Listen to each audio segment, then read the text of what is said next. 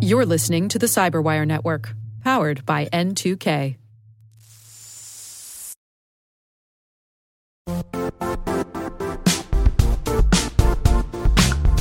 And now, a word from our sponsor, Zscaler, the leader in cloud security. Cyber attackers are using AI in creative ways to compromise users and breach organizations.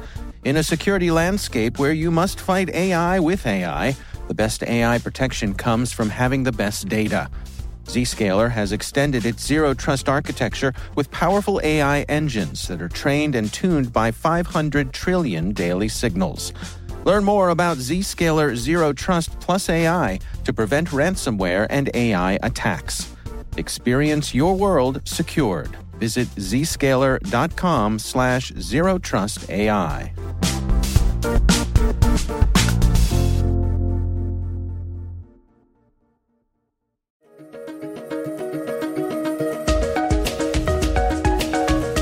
Hello, everyone, and welcome to the CyberWire's Research Saturday. I'm Dave Bittner, and this is our weekly conversation with researchers and analysts tracking down threats and vulnerabilities and solving some of the hard problems of protecting ourselves in a rapidly evolving cyberspace. Thanks for joining us.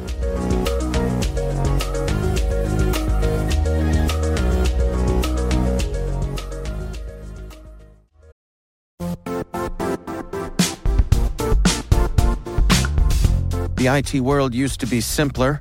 You only had to secure and manage environments that you controlled. Then came new technologies and new ways to work. Now, employees, apps, and networks are everywhere. This means poor visibility, security gaps, and added risk. That's why Cloudflare created the first-ever connectivity cloud. Visit cloudflare.com to protect your business everywhere you do business.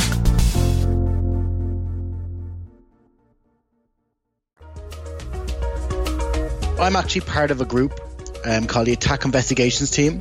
One of the main kind of objectives of our team is trying to identify and track APT type groups. That's Alan Neville.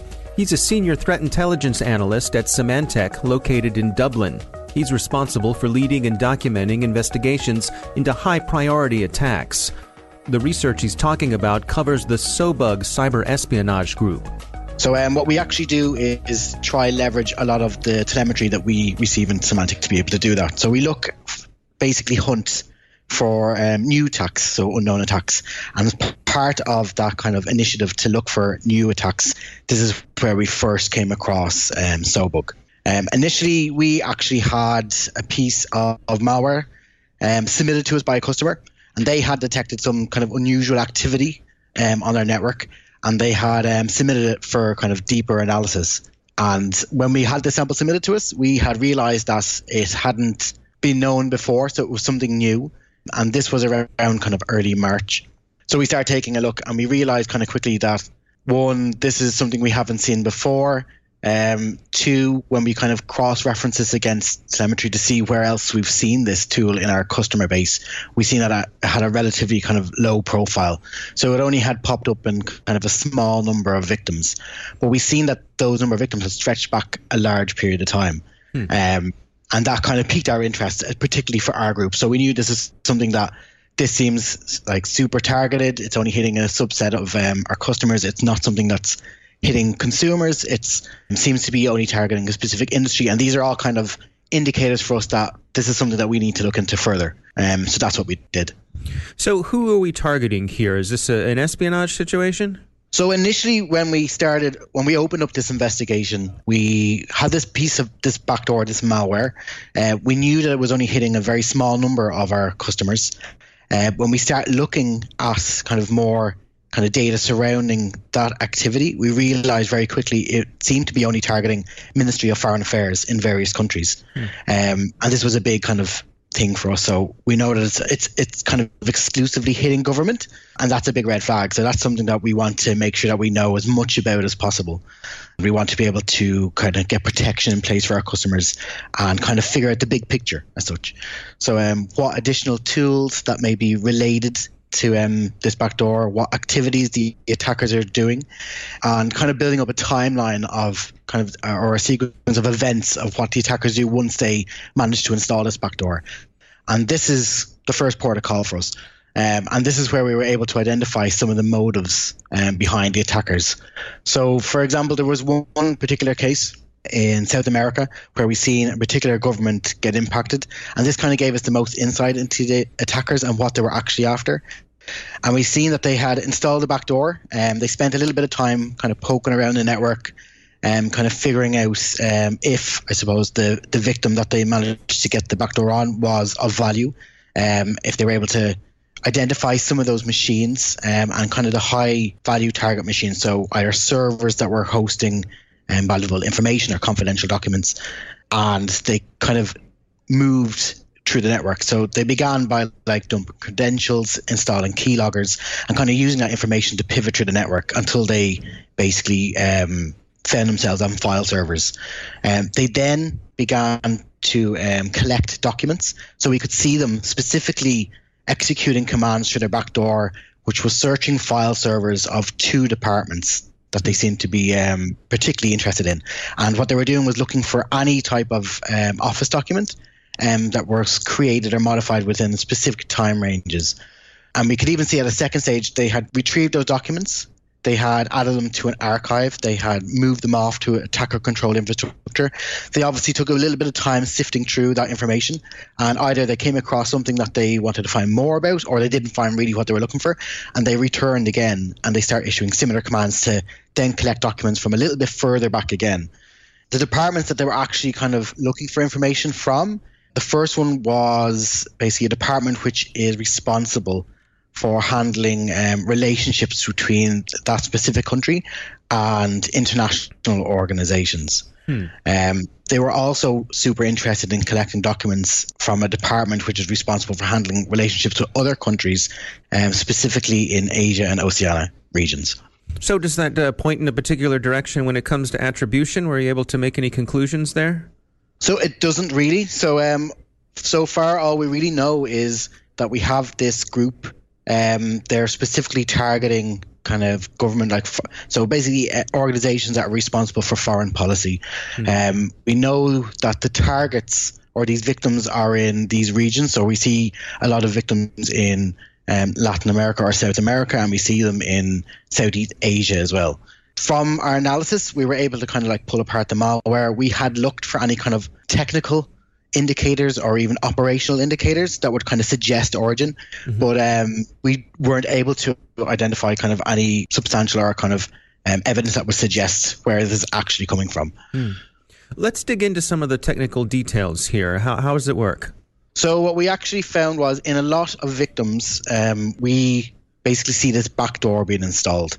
We were unable to identify the vector, so we don't really know how they're getting onto these machines in the first place. When we start digging through the data a little bit further, we found in some cases they were using this additional tool, which we dubbed StarLoader. This tool is essentially used to open up a file on the infected machine. It decrypts that file and it loads and tries to execute the code that's stored in that file. And we could see that tool StarLoader being used to install some additional tools. So we had keyloggers, for example, being installed. We had credential dumping tools, but we also seen them deploy this backdoor.philismus tool as well. We think that StarLoader is likely the first stage that they use. So they may try to get onto these machines to install StarLoader, and then they use StarLoader to kind of identify high kind of value targets. So basically trying to determine, is this victim of interest to us? Do we have the ability to move or find the machines that contain the information that we're interested in? And once they do that, they deploy backdoor.philismus, which gives them kind of a lot more flexibility in being able to like execute commands, upload or download files and things like that. And while they're doing this, they manage to keep a pretty low profile. Yeah, so we were able to, for example, kind of have a look at when they were active within their victims. So any activity, so any commands that were being issued through these backdoors. And what we actually seen was they specifically were only active on these networks outside of standard working hours for these victim countries. So we could see like after about like 6 or 7 p.m. in the evening, usually when people are kind of finished up, gone home, you see them becoming a little bit active. So issuing a couple of commands, kind of figuring out where they are. And then you'll see activity ramp up until like around midnight or 1, 2, 3 in the morning, and that's kind of peak of their activity. From then on, it kind of drops, and then we see that they leave the network alone, basically not to tip off anyone that they've been active on the machines. And the fact that they've been active and around for so long, so like these guys have been targeting these type of institutions since, I think the earliest activity we found was around early 2015, and it's likely they've been even active before this. And they're also being clever with the way that they're naming some of their files to try to keep them below the radar, yes?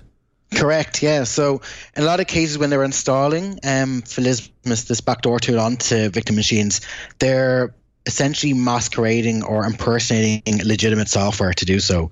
So for example, they might pretend to be Adobe Reader, in which case they'll install their backdoor into a file path which looks like legitimate Adobe Reader, but it's actually just like one directory or one level kind of above where you'd find the real file. So for all intents and purposes, when people are going through their machines or looking at active processes, they'll just see what looks to be a legitimate piece of software running, which essentially is kind of to help them kind of remain or keep that low profile. So in terms of people detecting this and protecting themselves against it, what are your recommendations? For protection or kind of mitigation even, my advice would be, first of all, is update any AV clients that you have. AV clients and network clients are going to be the ones that are going to have all the protection in place. We, as a team, we share all this information not only with other security researchers and internal teams within Symantec, but we also share it with likes of other certs and impacted victims. And we kind of give them the information and the kind of ability and detection guidance that they need to be able to write signatures. So it's not just for our own customers, it's for everyone out there. And that's one of the reasons why we publish this type of information. We provide these indicators of compromise freely as part of our blog publications, so that it's not just Symantec customers that can protect themselves, others can take this information and implement it within their products to protect their own customer base as well. And it's interesting just how targeted this attack is. This is not widespread. This is not hitting consumers. These folks seem to know exactly who they're after. Yeah, and it's likely that they're using this two-stage approach, so like installing StarLoader and then later installing Philismus, basically to not deploy kind of their good tools. So they're targeting these institutions or these organizations, and they're only using kind of a first-stage kind of throwaway tool as such. Some simplistic tool that's just used to load some shell code or kind of malicious code to be able to install some tools. And then it seems like they'll take their time in profiling these networks or profiling these machines they can get onto, ensure that they're actually on the correct networks or have access to these victims that they're targeting. It's only at that point you'll see them kind of deploy this backdoor Philismus tool. So they're very careful in making sure they're in the correct places or have the correct victims. From your point of view, can you take us through the process, I guess sort of the strategy of allowing someone like this to make their way through a system so that you can see what they're up to, rather than immediately booting them out of the network? So for the likes, our specific investigation, a lot of this information we were actually able to pull was from historic activities. So we have the ability to kind of go back in time to our telemetry, and we were able to piece together a timeline of activity, and this is kind of after the fact. So this is how we were able to see that we had victims back from kind of early 2015, where we seen that first activity, and we were able to build kind of an idea or that timeline and kind of add pieces to it as we see what type of activities they've performed across those different victims. And from the point when we actually identify the backdoor, we add protection in at that point in time. And then we inform customers who have been either compromised or still have active infections of what we know at that point in time. It's only after kind of we build up this big picture that we kind of can share more information. And once we have all the kind of pieces, or as much pieces that we can gather, we publish that information. So even though we were able to kind of publish a lot of information about the group, there is some elements that we still don't know. So like I mentioned before, we still don't really know the vector, so how they're actually getting onto these machines. And that's something that we opened up to the wider community. So other research, so if they see kind of other elements or other parts of that they can help us fill those gaps, we totally invite them to do that. So looking at the research, what are some of the key takeaways for you? Yeah, so like some of the key takeaways for us is that Sowbug was essentially an unknown group that was conducting highly targeted cyber attacks against organizations in South America and Southeast Asia. We know that the group themselves have been heavily focusing on foreign policy institutions and diplomatic targets, so a lot of Ministry of Foreign Affairs in this case. And we know from some of the activities we were able to piece together from the timeline, they were performing like a classic espionage attack. So essentially stealing documents, specifically from departments that were responsible for handling relationships with international organizations and departments that were responsible for handling relationships with other countries, specifically in Asia and Oceania regions. We know that they've been very good at keeping a low profile, so the group have been around for a long time. We were able to find that indicators that they were active since at least 2015, and it's likely they've been active before this as well. But unfortunately, we're still not really sure of who the group are, so where they're originating from. And it's something that we're still looking at in terms of keeping that investigation open and trying to identify any additional kind of indicators that can help us do that. We've also published this blog kind of sharing some of the indicators about it. So some of the hashes that we've seen for the tools that they use and kind of details of the attackers' activities. In the blog, we kind of discuss as much as we can the bits and pieces we're able to put together to kind of fill in that big picture. But there obviously are some gaps there. So we have like no idea, for example, how they're initially getting onto these machines, even though we know some of the kind of initial tools that they do use. And we would hope that other security researchers would be able to kind of assist us in that and filling those gaps. If they were able to use those IOCs or any of the information we're able to share to be able to cross-reference against their own systems, and they can provide additional information, we completely invite that in. It's something that we'd greatly appreciate and love working with other people to be able to fill those kind of gaps or kind of get that additional perspective or insight. Our thanks to Alan Neville from Symantec for joining us. You can find the complete report on the Sowbug Cyber Espionage Group on the Symantec website. It's in their blog section.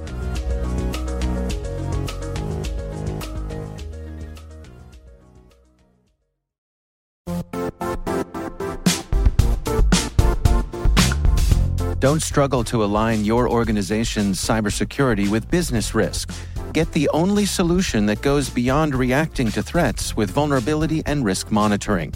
You need the next evolution of MDR, and only Critical Start delivers it. Critical Start doesn't just monitor and respond to threats.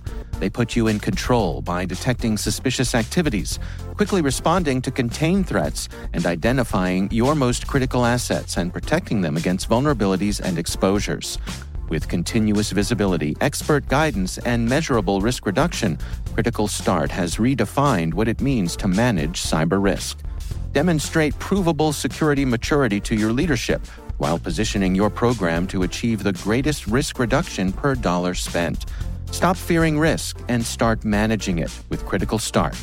Visit criticalstart.com and request a demo today. That's criticalstart.com.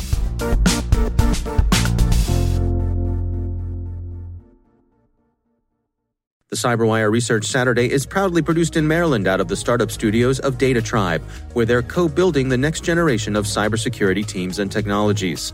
Our amazing CyberWire team is Elliot Peltzman, Peru Prakash, Stefan Vaziri, Kelsey Bond, Tim Nodar, Joe Kerrigan, Carol Terrio, Ben Yellen, Nick Valecki, Gina Johnson, Bennett Moe, Chris Russell, John Petrick, Jennifer Iben, Rick Howard, Peter Kilpie, and I'm Dave Bittner. Thanks for listening.